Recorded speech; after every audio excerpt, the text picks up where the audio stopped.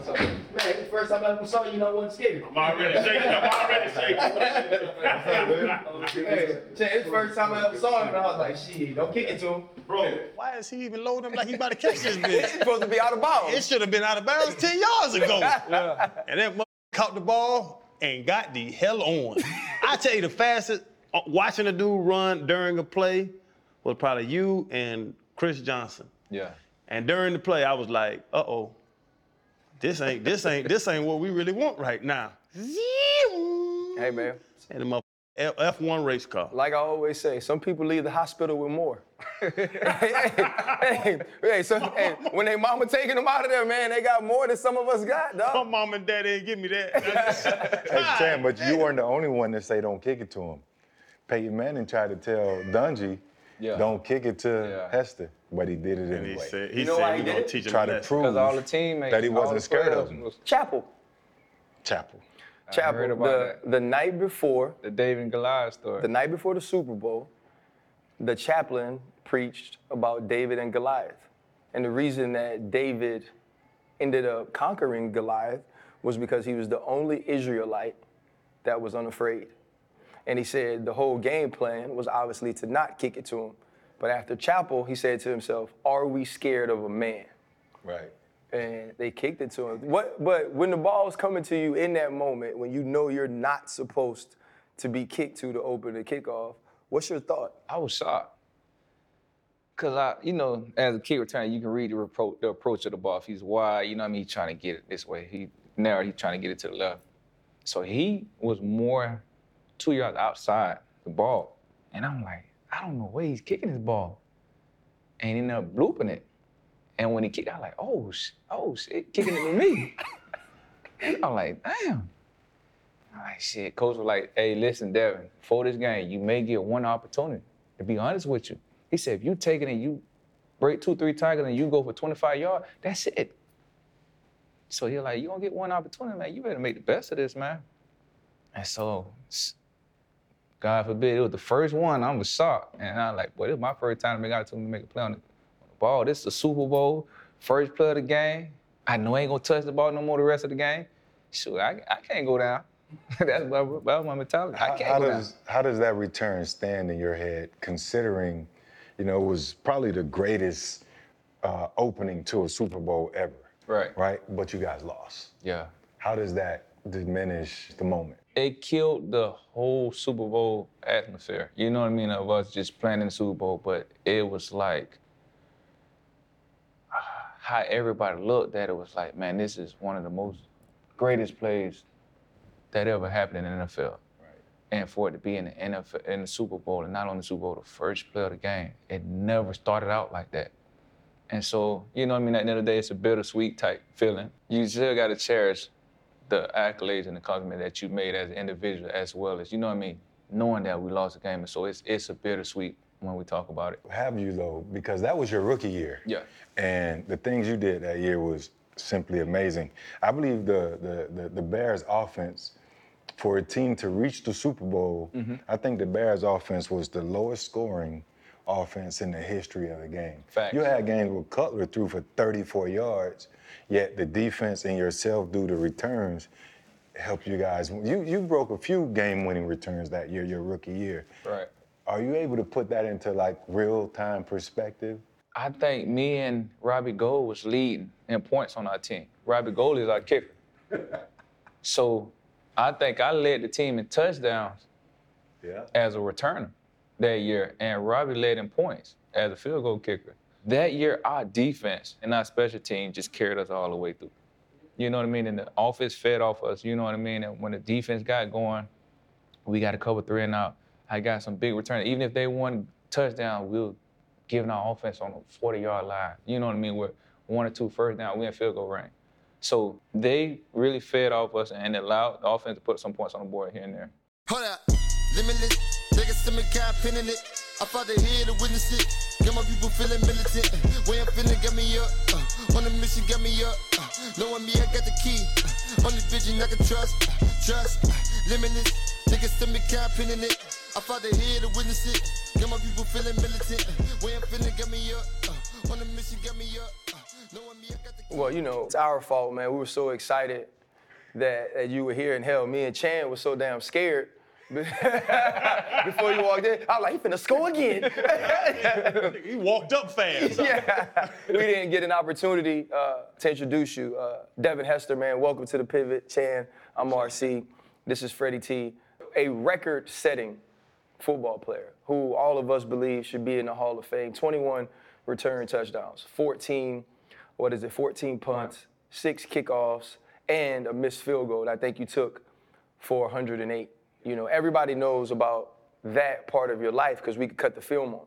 Right. A lot of people don't understand what got Devin Hester to that point, the things that built him up through adversity. One of the things I found funny was the little brother talking about the fact that they didn't cut the grass in the winter where you guys played. I think it was Wells Field or something like that when you were growing up. I laugh at people from Florida. They got all kind of reasons why y'all fast. Some folks chase rabbits. Yeah. You know what I mean? There's all these different things. But for you, what was it like, you know, growing up where you did and, you know, whether it was playing two-hand touch where you said, man, it started with a throw and I would take that back to the house, or being pushed to play football to get through certain things, you know, you've gone through in your life, which we'll get through. How did your upbringing start to shape who you were as a man? Florida, you're kind of forced to play football. You don't have no choice. You know what I mean? Of course, you have every now and then, you have one or two guys that just want to be that basketball player. But in Florida, our Christmas was like 85, 90 degrees. So when you talk about, you can always look at a Florida athlete compared to a New Jersey or, you know what I mean, up north type player. When you just look at the way they move, it's so advanced. And I think it just comes from just us playing football year round. Like, I can remember growing up, all we did was homework, outside football. Homework, outside football, every day. That's all we did. So when it came for rec ball, we was all in one community. We knew everybody. Everybody went to the same middle school. That's all we knew. And growing up, bro, you read the stories about your mother, how much she meant to you, your father and your father-in-law. Right. And like, even deeper than that, not just football, like. His stepfather? Stepfather. Yeah. What is father-in-law? I don't even know how that works that well. Oh, that's your wife's daddy. Is your father-in-law. Your stepdaddy. Yeah. Father, your stepdaddy, and your mother. But even deeper than that, like, to RC's point, like, what made you, everybody ran around, bro. Right. But everybody like your chain has, which I'm assuming, the greatest of all time, like that side of it. You know, when certain people, you just know he got it. And unfortunately, I was blessed to just say that this guy here just, whatever he does, like anything, like growing up in the Boys and Girls Club every day, pool, table tennis, baseball, whatever. Like, I was just blessed to be one of the great ones, the best ones on the team.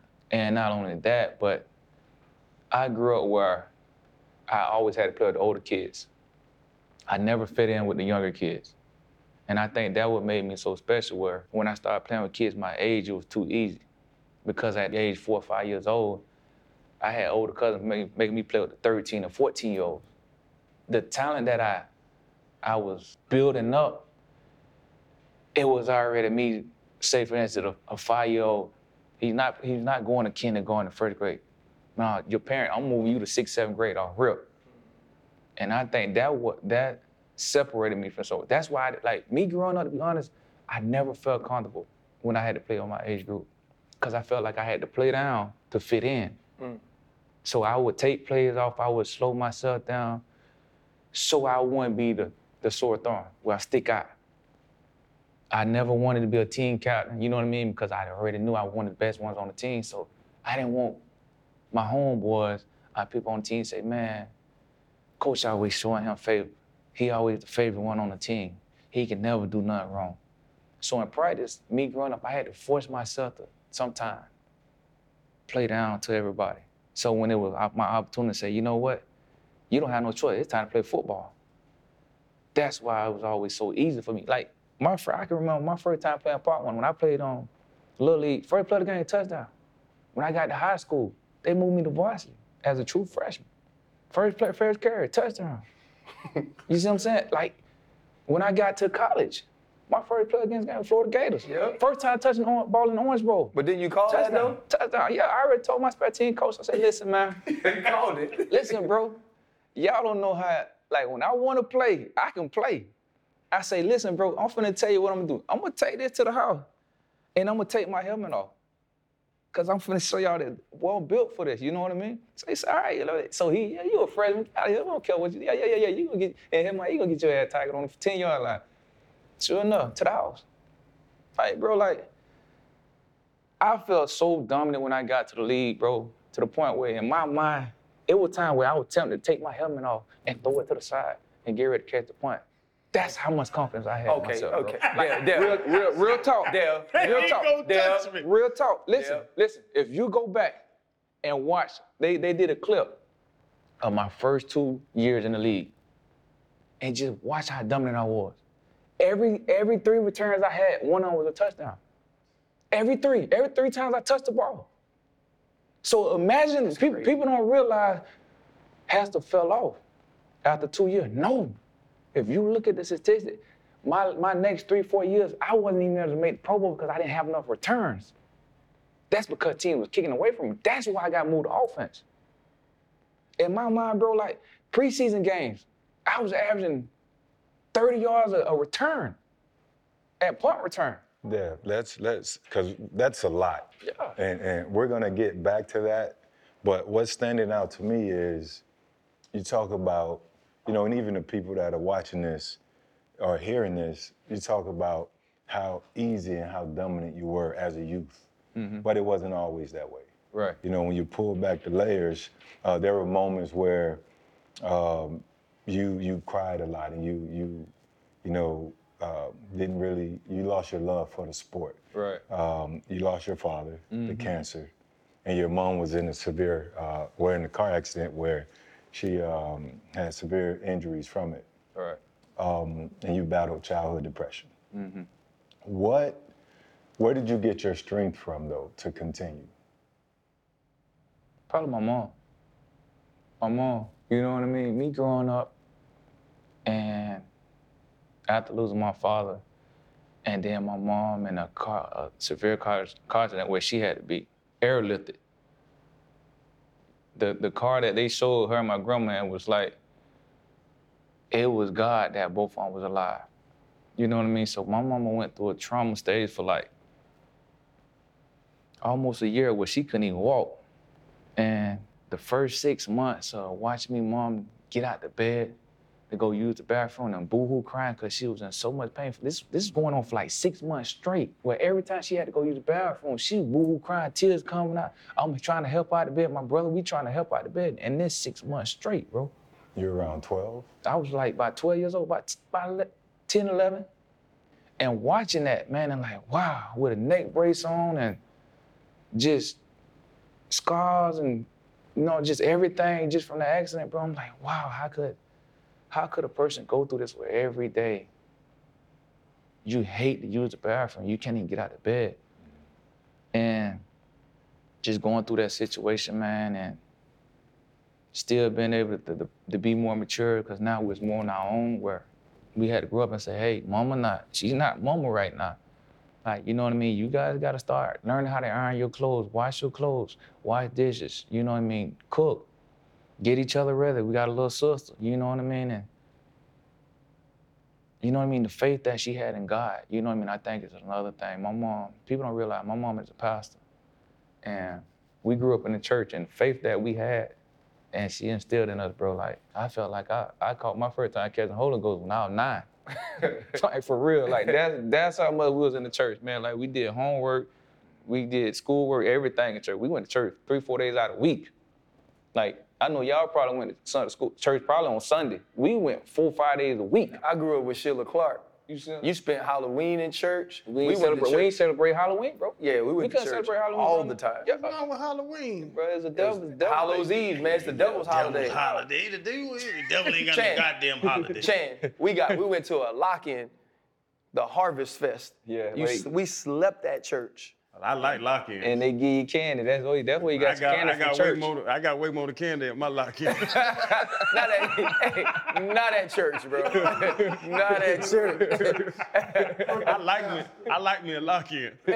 Can't go nowhere. Dev, you know, you mentioned the strength you gained from your mother, but when your father was diagnosed with cancer and he had to tell you and your brother that he wasn't going to be around much longer, and that he loved you, what was that conversation like for you?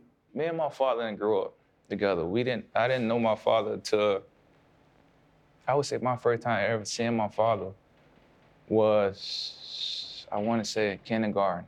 He came out of school to pick us up. My father was in prison.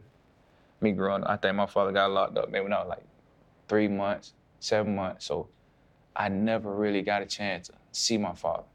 And first time me seeing my father, I ran from him because I was scared. We had rumors that, you know what I mean, when he get out, he gonna kidnap us and all that. So I was afraid, and we didn't know when he was getting out. And so when he did get out, I was in kindergarten, and you know, we at the school, you got the teachers and your parents coming to pick up the teacher, pick you up, and then the teacher saying, "This your father?" "Yes, this your father." So kids leave with their parents, and I seen him because I seen pictures of him, and my eyes lit up. And she was like, Devin, this man said he's your father. Is this your father? And I was just so speechless, and I was shaking because I thought he was gonna kidnap us. So first thing I think of was I ran to my brother's class. He's a year older than me, and I banged on the door. Hey, is Nars here? And it's like, yeah, it's right there. I was like, we gotta go. So he looking at me like, what's wrong? I said, Daddy here, he about to kidnap us. Dang. And so the first thing we did, he grabbed his book bag, we take off, we running home. We go home and tell my mom, hey, I just seen Daddy, he out, he here, he trying to kidnap us. So that was my first time meeting my father. You know, because your brother's a junior. Right. Why would you, or who told you the stories, or where did you guys get it from that that's what your father would do once he was released from prison? You just have families where you get into it, you know what I mean? My mom and them got into it, my dad's side of the family. While my father was in prison, you know what I mean? It was kind of distant. Nah, don't go over there. Nah, they this, they that. That type of family, you know what I mean? So my mom always told her, just be well. If your dad ever get out, you know what I mean? It may be a chance, maybe he may be trying to kidnap. There's rumors going around that that's what his mindset is. So that's what we were told. How did the relationship mature then?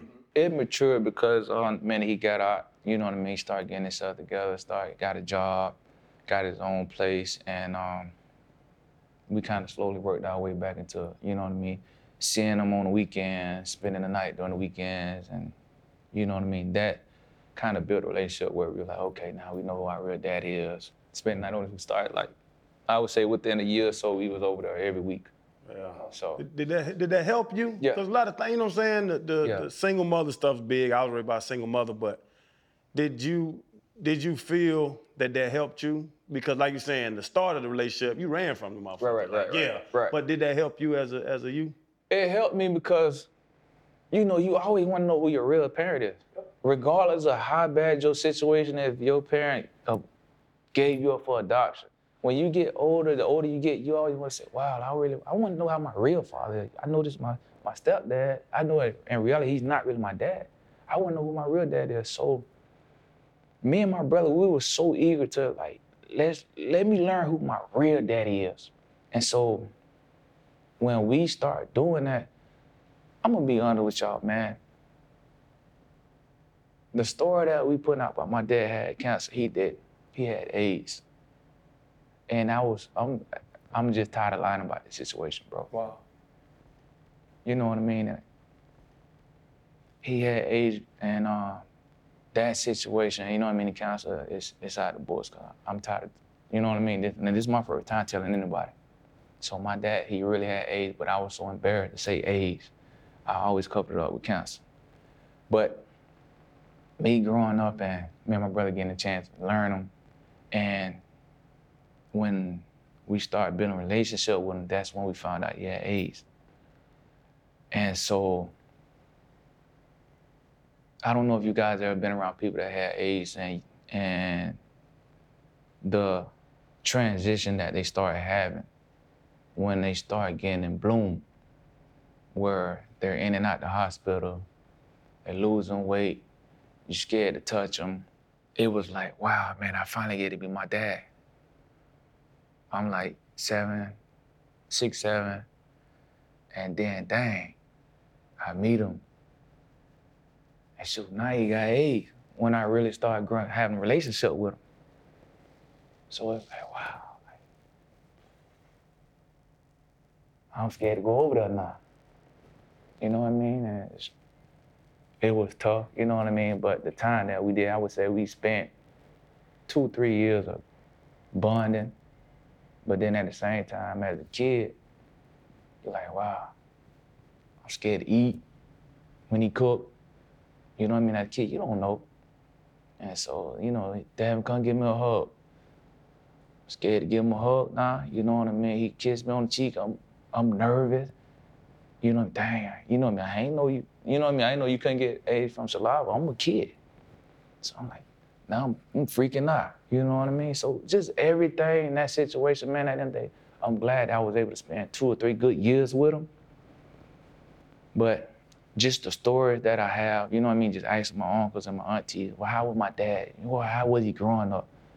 And I don't know if, I know my dad used to go to Belgrade a lot and race a lot of cats from Belgrade. He was very fast. I know that's where I did get my speed from. Mm-hmm. He was, before he got locked up, he was a side hustle. You know what I mean? He did a lot of street betting. He didn't like to work. He ran track for like 1 or 2 years in high school, but he didn't like the sun. They say he was a pretty boy. He just always dressed up and had all the pretty girls. But he was the fastest thing on earth when it came to Palm Beach County. Like, there's so many stories that they gave me, you know what I mean, where he raced like the guy that won state championship. He went and raced him. They had a bet going on. The whole neighborhood out. They say he ran past dude, slapped him on the ass and turned around the last 2 meters. Mm-mm. Like, that's just what he did. You know what I mean? He just fast, but he ain't want nothing to do with sports. So when people talk about my dad, that's the only thing I can think of, you know what I mean? Okay, this is what he was. Yeah, first, I want to apologize, man, that you had to endure that as a kid. But I understand your pain. Yeah. Because I was in college. I'll tell RC and Chan and everybody else that's watching this. I was embarrassed, you know, by a few things growing up. But one of the big things, especially being in college, was that they would say, because when AIDS come about, like, there wasn't a whole lot of data or information. Like, we didn't understand it. You talk about, you know, kissing, and then later they started talking about blood transfusion and all this stuff, how you can actually get AIDS. But the one negative thing that sort of followed me was my hometown. You mentioned Belgrade. Right. It was considered the AIDS capital of the country, of the U.S. Right. And there's 16,000 people there. Right. So it was you didn't understand that it's per capita, you know, and the percentage was the highest per capita, and everybody was boxed in. So that was something that followed and embarrassed me in college. Mm-hmm. So if people would say, hey, where you from? You know, it took, you know, me to really stand up and man up and say, I'm from Belgrade. Yeah. You know, and that was tough, because it was the easiest thing to do was say, I'm from Palm Beach. Right, I'm from West Palm Beach or whatever. But then I would have been a sellout. Yeah. So I started falling in love with saying I'm from the muck, I'm from Belgrade, because, you know, we have a rich history of great athletes that left, and we dominated for a while. So I understand what you have probably went through as a kid. Yeah. And man, just not knowing, you know, especially being a youth. But I'm glad you're able to share that here on The Pivot with everybody. But I'm pretty sure with all of that, your mom's injury, your father losing your dad, that just made you a lot stronger individual. Of course. Like you say, bro, I know he from the muck, I'm from Palm Beach. We share ties. Like, I got my grandfather from the area. I got Uncle Jesse. His jersey retired, and they locked. A dog. And they high school. He went to Belgrade. So you know what I mean. When you talk about Belgrade and Palm Beach, it's the same thing. It's time to talk about our partners over at DraftKings. And we got a deal for you. Any new customers signing up with the promo code PIVOT, you place a $5 bet, you instantly get $150 in bonus bets. You know I love the same game parlays. Been doing it for years. And right now, if you're signed up for DraftKings like I am, you get a no-sweat bet on the parlays. If that parlay doesn't hit, you get a bonus bet. It's probably good for you because I'm sure your parlays never hit, so they probably did the no-sweat bet just because they love your personality. I'm following Shan. It only makes sense. The no sweat bet is so sweet, I gotta do it. But check it out. Because we're in Jersey, I'm playing this week. Wherever you are, don't worry about it. They got the DraftKings Daily Fantasy. If you're not there wherever the sportsbook at, you still can get in the game. Get out your mobile devices and download the DraftKings Sportsbook app. Any new customer using the promo code PIVOT, you place a $5 bet, instantly get $150 in bonus bets. Back to the show.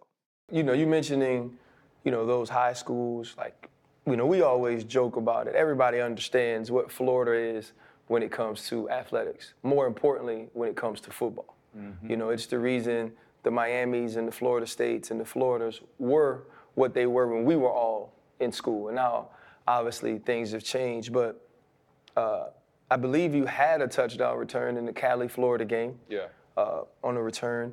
When you were getting recruited, what drew you to UM? They was just the hottest team at that time. It was the hottest team. People don't know, UM was my first college letter. And I think that right there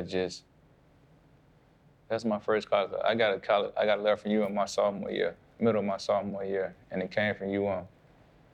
And I was like, wow, they was like, listen, man, we see something in you special.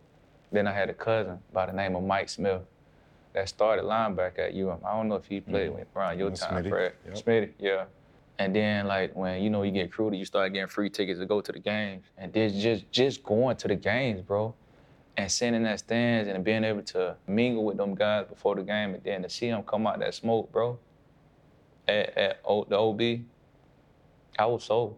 I say, I gotta play for them. I don't care what other teams recruit me, I gotta play for Miami. And so I was locked in and sold from day one. But that wasn't almost always the case, because after you fully committed to UM, there were some SAT allegations that came about. Right. Can you take us through that process and how that came to fruition? At the time, man, we're getting recruited from all these things, you know what I mean? As a kid, when you get to 5 visits, all you can think about is, man, I'm finna miss Thursday and Friday of school. And I'm finna go on a flight. I ain't never been on a plane. I'm finna start flying and going to plane. I'm finna use all 5 visits. I don't care, you know what I mean? So UM already knew I was going there, but I was like, man, I'm gonna take advantage of these trips, man. And so, like, a lot of teams, like, I was shutting down all rip, like, the Virginias, the Syracuse, back in the day, Clemson won all that, the Clemsons and all that. Nah, I'm good. And then it was like, I started looking at the map, the map, and I was saying, where do I want to travel? You know what I mean? What places do I want to see? And so I started traveling. I ended up going to Purdue. I know my point. I was like, why nothing. And so when I got, I said, man, I just want to go somewhere far. I want to see snow. Is it snowing around this time, Coach? So, you know what I mean? From Florida, we ain't never seen snow. Yeah. So I want to see snow. So I went to Purdue, bored down to it, you know what I mean? After a while, started shaking hands, getting close to signing day. And to piggyback, so I ended up taking my SAT my junior year. And we all know as athletes, when you take your SAT, within 2 weeks, you get your test scores back, 2 or 3 weeks. If you don't get them back, something going on. They don't found something, they don't challenge it or something. So I took my SAT my junior year, middle of my junior year, got my SAT scores back, everything good, right? Going to my senior, this is the best feeling when you're an athlete, you take your SAT your junior year, and your GPA is close to like a 3.0, you know what I mean? And all your test scores, now your whole senior, all you gotta worry about is football. I would encourage every athlete, bro, if you plan on going to college, if you get all that stuff knocked out your junior year, your senior year is just playing football. Easy ride. It's nothing to worry about. So I was in that situation, you know what I mean? Going to my senior, I just had a ball, just getting recruited, having fun, you know what I mean? And then signing day was coming up. coach is calling me, hey, what you gonna do, Devin? Listen, man, I'm sorry, man. You know what I mean? I'm going to UM. Then I start getting certain colleges calling me, questioning me, hey, what you gonna do? We put too much time in it. My job is on the line. I don't invest in more time. I don't cut 2 or 3 or 4 players that we could have pulled, that we could have had, but I'm constantly working on you. Coach, man, I don't know what to tell you, man. I'm going to UM. Coaches start getting mad, heated, cussing and stuff. I said, bro, I gotta let my mama talk to you now. You know what I mean? So my mom started talking to some of the coaches like, listen, my son already made the decision. We getting ready to sign with UM. So one of the coaches, after a while, I guess his job on the line now. If he don't get me, I guess he's gonna lose his job. So he's like, listen here, I'm being straightforward with y'all. If he don't come here, I promise you, he would never see another down of football in his life. So my mama laughed at him, she cussed him out, hung up the phone. Bro, all of a sudden I get to UM, I check in my dorm room. I'm finna get off, you know what I mean? I'm finally here, you know what I mean? And then the dean come knock on the door, hey, we got a situation, it's nothing to worry about. Come down to the office, we gonna sort it out, work it out. I go down to the main office. It's been a situation where they're requesting your SAT scores. Another call in was called in the NCAA, and they wanted to question your SAT score. So I'm like, fine, whatever, go ahead, question it. They come back 2 days later, they're like, nah, just chill out, go to your room. We're not gonna let you practice today. Just go to your room, relax. You come to practice and watch, but we can't allow you to practice. Fine. So I go to my room, we chill, I let my mom know what's going on. Next day, we go meet up again, and they saying, hey, man, you know what I mean? Unfortunately, it's an incident where they saying that your scores match somebody else's scores. I said, okay. So who cheats off who? They say, your scores match him, but you score higher than him. I said, hold on. Hold on right quick. So I cheated off Chandler, right? You saying I cheated on him, but I got a 98, he got an 80. How you cheat off me? You see what I'm saying? Yeah. So that was the situation. Your scores match the guy you were sitting next to you, but you score higher than him. So I said, man, so what do I got to do? They said, UM can go ahead and ignore this because there's no proven fact, right? There's no proving that it happened, but if a UM allow you to play and we do more investigating and it comes back that they realize, say that you cheated, then UM will be ineligible for the bowl. So UM like, bro, we just won a national championship. We on our way to another one. D, I know we love you, dog, but we can't allow you to jeopardize this season. We gonna have to sit you out. But it's up to UM. You can play them. And we dig into it, and we find out something, we gonna disqualify y'all for the whole season. So UM say, nah, we just gonna sit them out and wait the next year, let everything clear out, and then come back to play. So I say, so what I gotta do now? And then you gotta chill. You can stay up here, or you can go home. I say, bro, I'm not staying up here. Can I go to class? I say, nah, you can't even go to class. So when they found out it was up to UM, all the colleges started calling me now. Listen, we got another scholarship right now. We willing to take it. So, you know what I mean? This is where I said, you know what I mean? This is where I would say I really gained faith in God. I'm on my way home. My mama's phone getting blown up from colleges. Listen, we just found out the situation. Maybe it was that guy, whoever did the call. Maybe he called, you know what I mean? Listen, we willing to take D right now. We gonna play on, we know that it ain't no proof that he cheated or whatever the case may be, we'll take him. My mom said, nah, we gonna stick with UM. So when I got home, the minute I pulled in that driveway, bro, like tears just started flowing from my face. And I'm like, man, wow, is it really over for me? You know what I mean? Because where we grew up, it was football or the street. Yep. You know what I mean? You play football and you see all the cars around by with the big rims and the music banging. Oh, boy. I'm playing this because I want one of those cars. And I wanted to get it the right way. You either get it the right way or the hard way. And so when I went home, I said, I don't know nothing else, bro, but football. So, bro, I go in the house. My mama, she look at me. When I open up my door, bro, and I seen all the little posters from Florida State that I had on my wall, all the college posters, and looking at them, I'm like, boy, listen, I'm finna call one of these teams, tell them come get me, bro. I can't sit here. My mama told me, bro, listen, you sign who you on, you gonna stick it out. Wow. And then, so like, when I called UM out, and I was finna leave without my mama's permission at one point. So I called UM like, listen, bro, my mama told y'all I'm finna stick, but I'm trying to go get it. I'm trying to at least go to school, bro. You know what I mean? At least be in class, doing something, on the practice squad or something. I'm finna go somewhere else. And they say, hey, Devin, listen, we got about 12 veterans fighting over your jersey number. This is our commitment. We won't allow nobody wear number 4 to let you know that we committed with you. They had like 12 vets. I don't know who they were, but they wanted number 4. And they said, listen, that's our commitment to let you know that we gonna stick with you regardless. So when they told me that, I said, you know what, I'm gonna stick it out, bro. Yeah, I mean, That's the only reason I stuck it out, bro.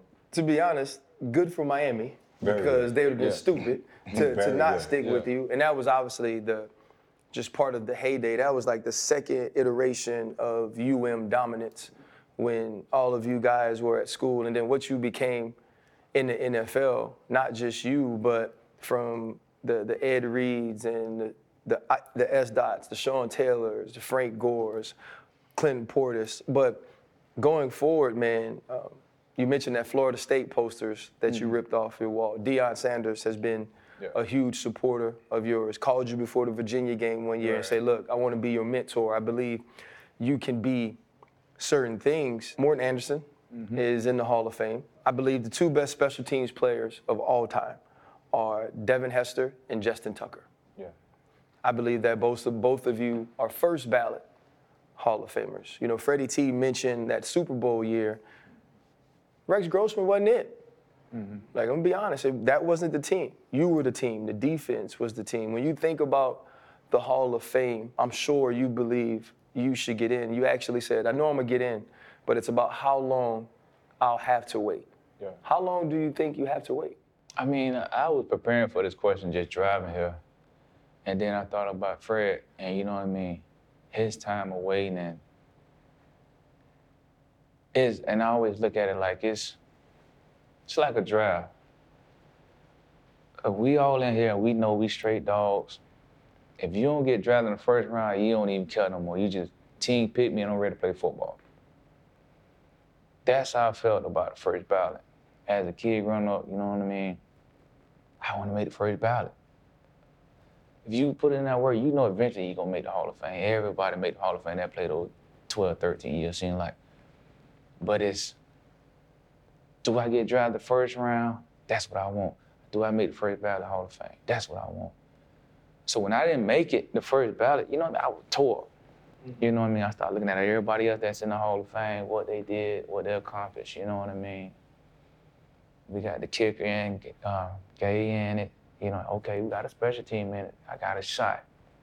When I make it, then make it first ballot. Now I'm at the point, this is going on my 3rd year, it's like, the more I'm accepting it, and I'm just waiting for my time now. So right now, it's just more just, when it happens now. That's how I'm feeling. Your mentor, Coach Prime, Deion, his stance, how does that make you feel knowing that he's going to bat for you? When you have guys like that that's in, we all know it, like Deion is, when we talk about Deion, you know what I mean, he's one of the elite guys in the NFL. When you talk about NFL, like, he's in that Peyton Manning category. He's just up there, you know what I mean? Whatever he say, he got weight behind his name. So when a guy like that speaks up, you know what I mean, and then, you know, you have other guys speaking up, it was a way for me to sit back and just observe. Because when I didn't make it, I went off. To be honest with you, I called the league.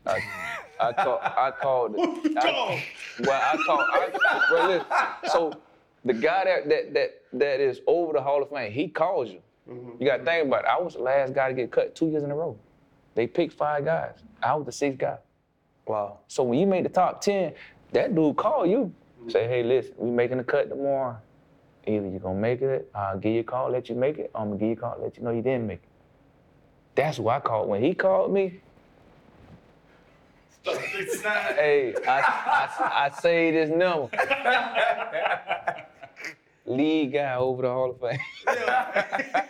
He wrote all that in Lead guy over the Hall. You had to get into that company I called line. him back. I said, you know what I mean? I want to know what happened. Like, you calling me, telling me I'm the last guy to get cut. Let me know what was said in the room. Like, when did I get cut? Like, I know it's 10 guys on the final. What number? I want to know all this. What number was I? He said, yeah, you was the last one again. I said, what? And he said, Devin, to be honest with you, man, I was voting for you. But some of the other guys just said, like, the reason you didn't make it because of the minimum, the snaps that you had. So we can't compare you to, it's hard to put you in the Hall of Fame if we got Zach Thomas, he did 10,000 snaps. Compared to you, you only did 1,000. You know what I mean? So that's the reason you didn't make it, to be honest with you. We know you're gonna make it, but it's so hard to compare you to these other guys because these other guys are putting in 10,000 snaps in their career, and then we're looking at your minimum snaps that you played in the league, and you only showing 1,500, 2,000 snaps. Yeah. That's my only answer I can give you. Bro, and to that point, because this was one of my questions, you being the stupid athlete, like we joked about walking in and me and RC being scared as defensive players, like, man, he about to score again on us. Yeah. Do you think through your career, because you said you was playing with 13-year-olds at 5, do you think through your career anybody maximized your ability on either side of the ball? Because to play defense and offense in the league is crazy, bro. You know what I'm saying? Like you speak about Deion. Right. Deion was a hell of a returner. Right. But he was an all-pro cornerback as well. Right. Did anybody really ever, you being a dumb athlete like you were, did anybody ever really teach you how to play a position at a high level? I don't think so. And I talk to this a lot to Fred stepbrother, which is my best friend, Leroy. And he always say, man, you had a good career. And I said, I didn't, bro. I didn't, bro. He said, you was good in college. I wasn't, bro, because I felt like I had so much left in the tank, bro, that I could have been if I was just used right. I give Reggie Bush his props, but I could have been another Reggie Bush in college, bro. When I got to the league, bro, I felt like if I would have stayed at a position and just mastered that position, bro, I feel like if I would have stayed at corner, I would have mastered that position. I would have been a better overall fulfill my destiny and just playing football. Like I was always bounced around, bro. Never just played one side of the field. From high school, part 1, college, and NFL. Never, bro. And then it was to the point where it was like, okay, we struggling on offense. Put them on corner, put them against the best receiver. We struggling on defense. Now defense is suspect. Put him on offense. Put him at running back. Just get him the ball. He gonna do what he do. My whole life, bro. Why do you think that was, though? Because normally, someone who has an immense amount of talent like you, they figure that out, right? They figure out what he's best at. It seemed like being ultimately talented as you were worked against you because they more so used you to plug holes instead of saying, this is how Devin Hester can become the best player he could possibly be and fulfill his potential. Why do you feel it was so hard for you to find one spot? The reason why I never mastered it because it started at a young age. So I never was saying, okay, Devin, probably in your instinct growing up, when by the time you got to high school, or even college, they say, okay, you just gonna be a corner. Worry about corner. That's it. Learn it. Learn the offense. Learn the defense. Yeah. Master. Linebacker. We recruited as linebacker. That's all you playing. Right. When I got picked up by Miami, it ain't say cornerback. It ain't say receiver. It said ATH. So now, when you get to the college level, playbook is that big. Defense and offense. I'm getting both of them. So now my head is spinning. I can't master one. because I'm trying to learn this one out. During practice, I'm warming up with the cornerback. I'm running drills with the cornerbacks. Next week, I'm in the running back room. Right. Next week, I'm in the receiver room. Next week, I'm with the quarterback because we learning Wildcat. So I never was put in a position where you can say, damn, listen, master. The only time I felt like it happened was my sophomore year when they put me at corner half of the season and say, listen, we just gonna let you just focus at corner. And half of the season, I ended up leading the team in picks. Yeah. Parade All-American, all that, Playboy, all that. And then the following year, you say, okay, I'm getting too much notoriety. I'm getting blowed up too much. Listen, Dad, we're going to move you to the third string because we're getting too much media coming on. I'm tired of all these press icing about you. So you know what? To get them off my back, we're going to move you to the third string. Ain't no way they did that, Dev. No way these people came to you. I don't. Dev, that's hard for me to believe at UM now. At UM, y'all had everybody. The press. Ask somebody that you know, anybody that you know that was there my sophomore year. That's crazy. Just go have a conversation with them and say, hey, Devin sophomore year, when they put him at corner and he started doing good and led the team in picks, Peach Bowl, I won defensive player of the game, Parade All-American that year, All-American, Walter County, all that. Going into the spring next following season. This ain't regular season, it's just all-season training. Nah, we're with the third strings right now, bro. Till we calm this media, you getting too much press. That was Larry Coker. Yeah. He's quoted as saying, I don't know where to play this kid because he plays every position.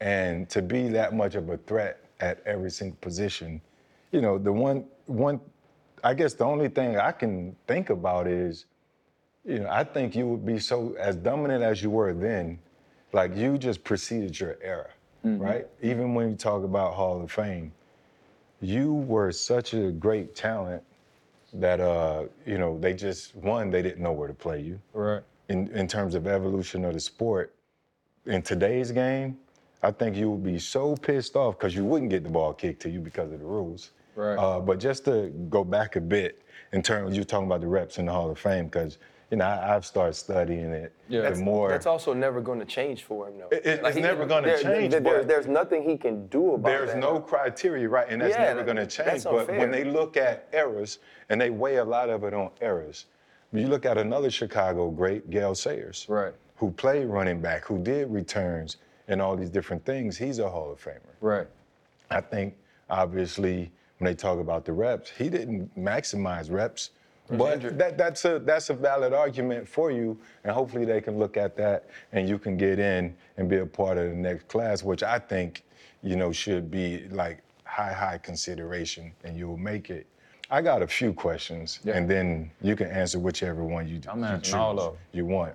One, are you the best player ever in the history of University of Miami football?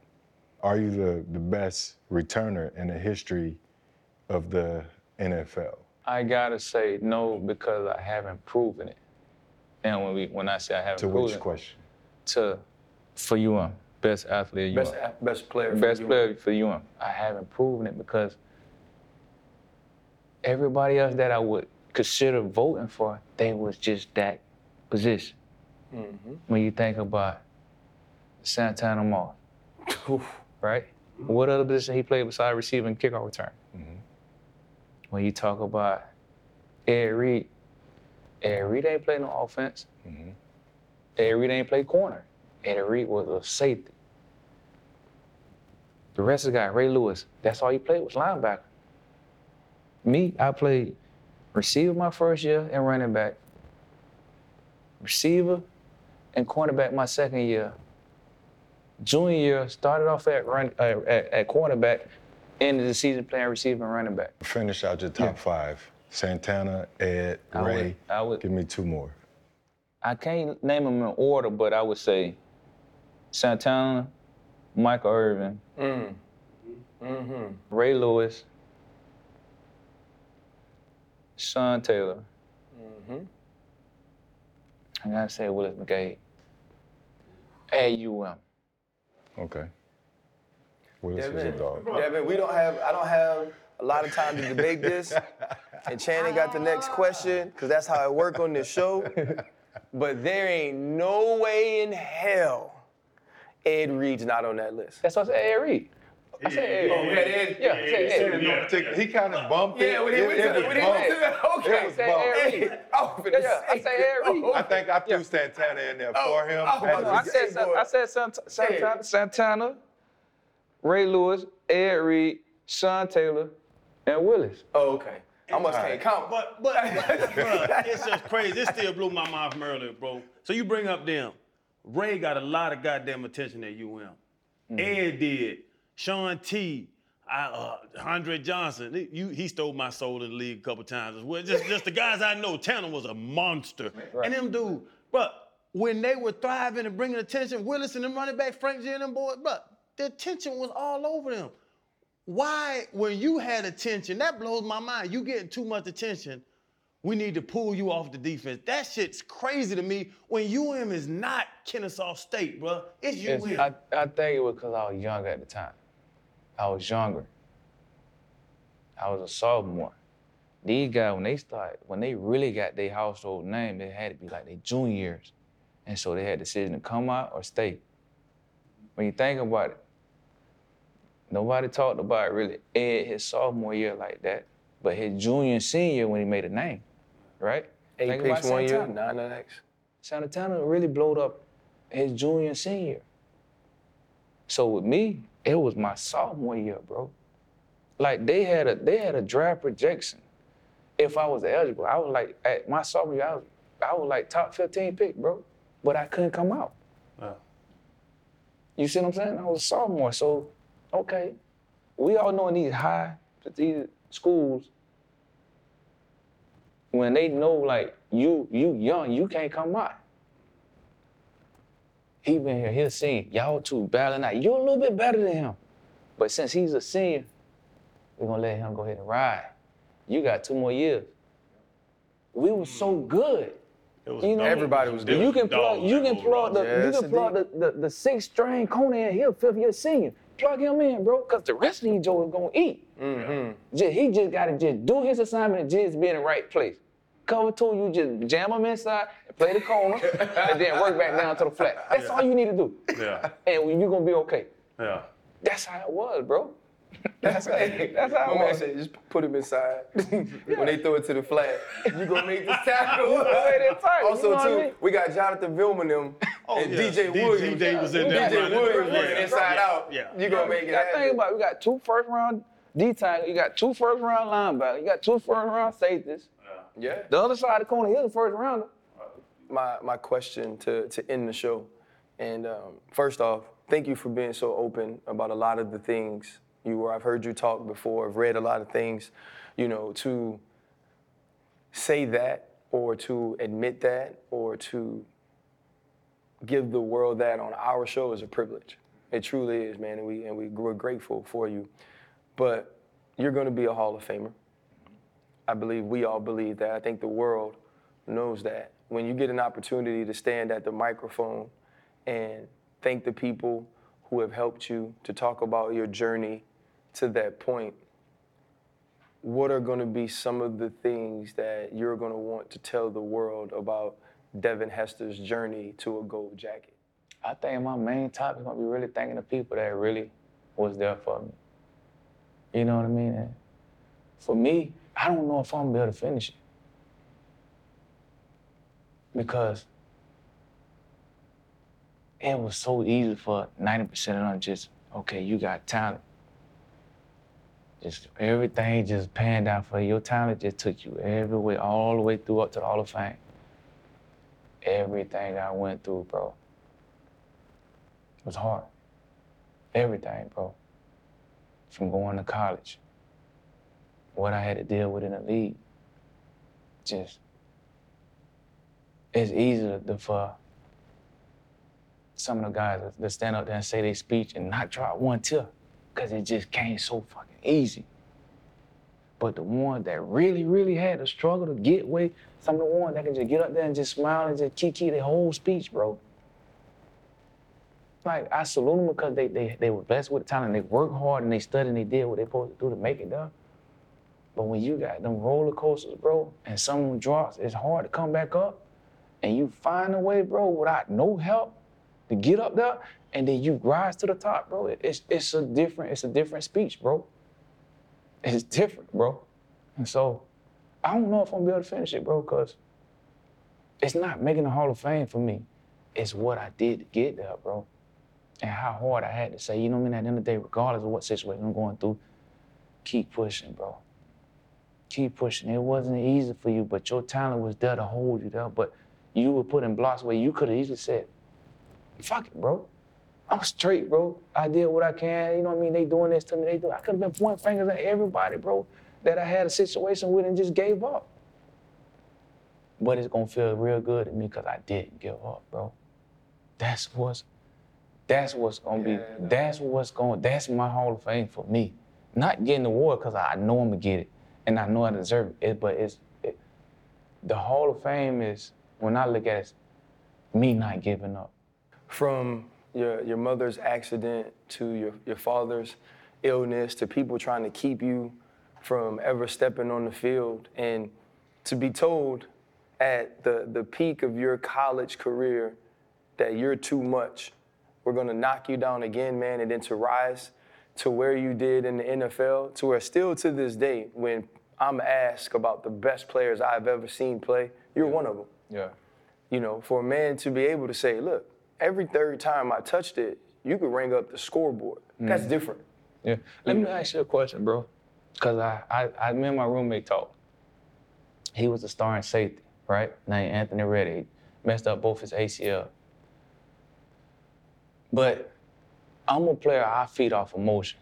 If coach give me good vibe, boy, listen, I'm gonna be the best thing out there. You do anything, say anything negative towards me, I'm shutting it down. So when you have a coach that know that, and then my roommate, bro, 4 years later tell me this, bro, because he didn't want to tell me this. Coach used to tap me and say, hey, I'm finna go mess him up right now before practice start. I'm finna get in his head and tell him something where I know gonna mess him up. D, you going with the third string this week. D, just say something negative that would you know that's gonna get in my head to the point where I'm like, I don't even want to practice no more. How would you respond to that when he do it? It was days, bro, in practice where I would leave. Wow. Hey, clear it. Don't say nothing to nobody. Go to the locker room, take off my equipment, get in my car, and just ride. I did it about 5 times. My junior, I did it about 5 times. Where I just, like, you probably never experienced just in college, just in the middle of practice, just walk off and nobody know you left, you just go get in your car and just clear it. I did it about 5 times my junior year, bro. And it just comes from just, like I said, I'm an emotional player, bro. The crowd going crazy, I'm gonna go crazy. y'all better not They must kick it to me. have been going crazy when they kicked it to you at Duke. Jesus. Do you think he was testing you to try to build that callous? At first, right? It's just like you got a kid, right? There's certain things you can say that's gonna build them up. And then there's certain things you can say, well, I can't say that to him. I can't say that to him. You learn your players. That's what good coaches do, learn their players. That's what great players do, learn their players. So after the 4th, 5th time, you already know what it's gonna do to you. So don't do that to him. Yeah. You feel me? And that's what it was, bro. Like, I'm pumped, I'm ready to go. I'm finna lock this dude down. We get in the line. Don't go with the ones, go with the threes, because you're gonna practice with threes today. I don't want to practice no more, man. I'm done, bro. Yeah. I'm done. Yeah. I want to be with the ones, bro. I want to work. I want to go with the safety, star and safety, because at the end of the day, me and him got to communicate. Even though you give us a play call, you know what I mean? Long as me and him on the same page, bro, at the end of the day, right? Regardless, like, dang, I ain't hear the play call from the coach. Hey, safety, we finna do this here. At least we know what we doing on our side. We straight. It's the chemistry, bro. I'll say this and we'll wrap. Despite the ups and downs, the roller coasters, coaches trying to get in your head, you're able to persevere through that. I think this is the second show in a row that RC's worn a hoodie that spoke to what's going on with the guests in the show. You stood firm.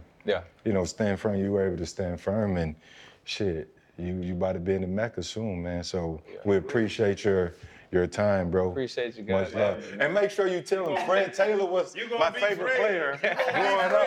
Hey, when he get That's you gonna right. be Fred. Yeah, make sure Fred that hung with that gold jacket on. Hey, yes, sir. Appreciate you, brother. Hey, shit, I'm gonna be there. Oh yeah. Yeah, that's all I want you to say. Fred Taylor was my favorite, player growing up. I might have So, gray hair by the time you get there. Well, hey, it's all good. I might have a great time by the time I get It's there. all good. It's all good.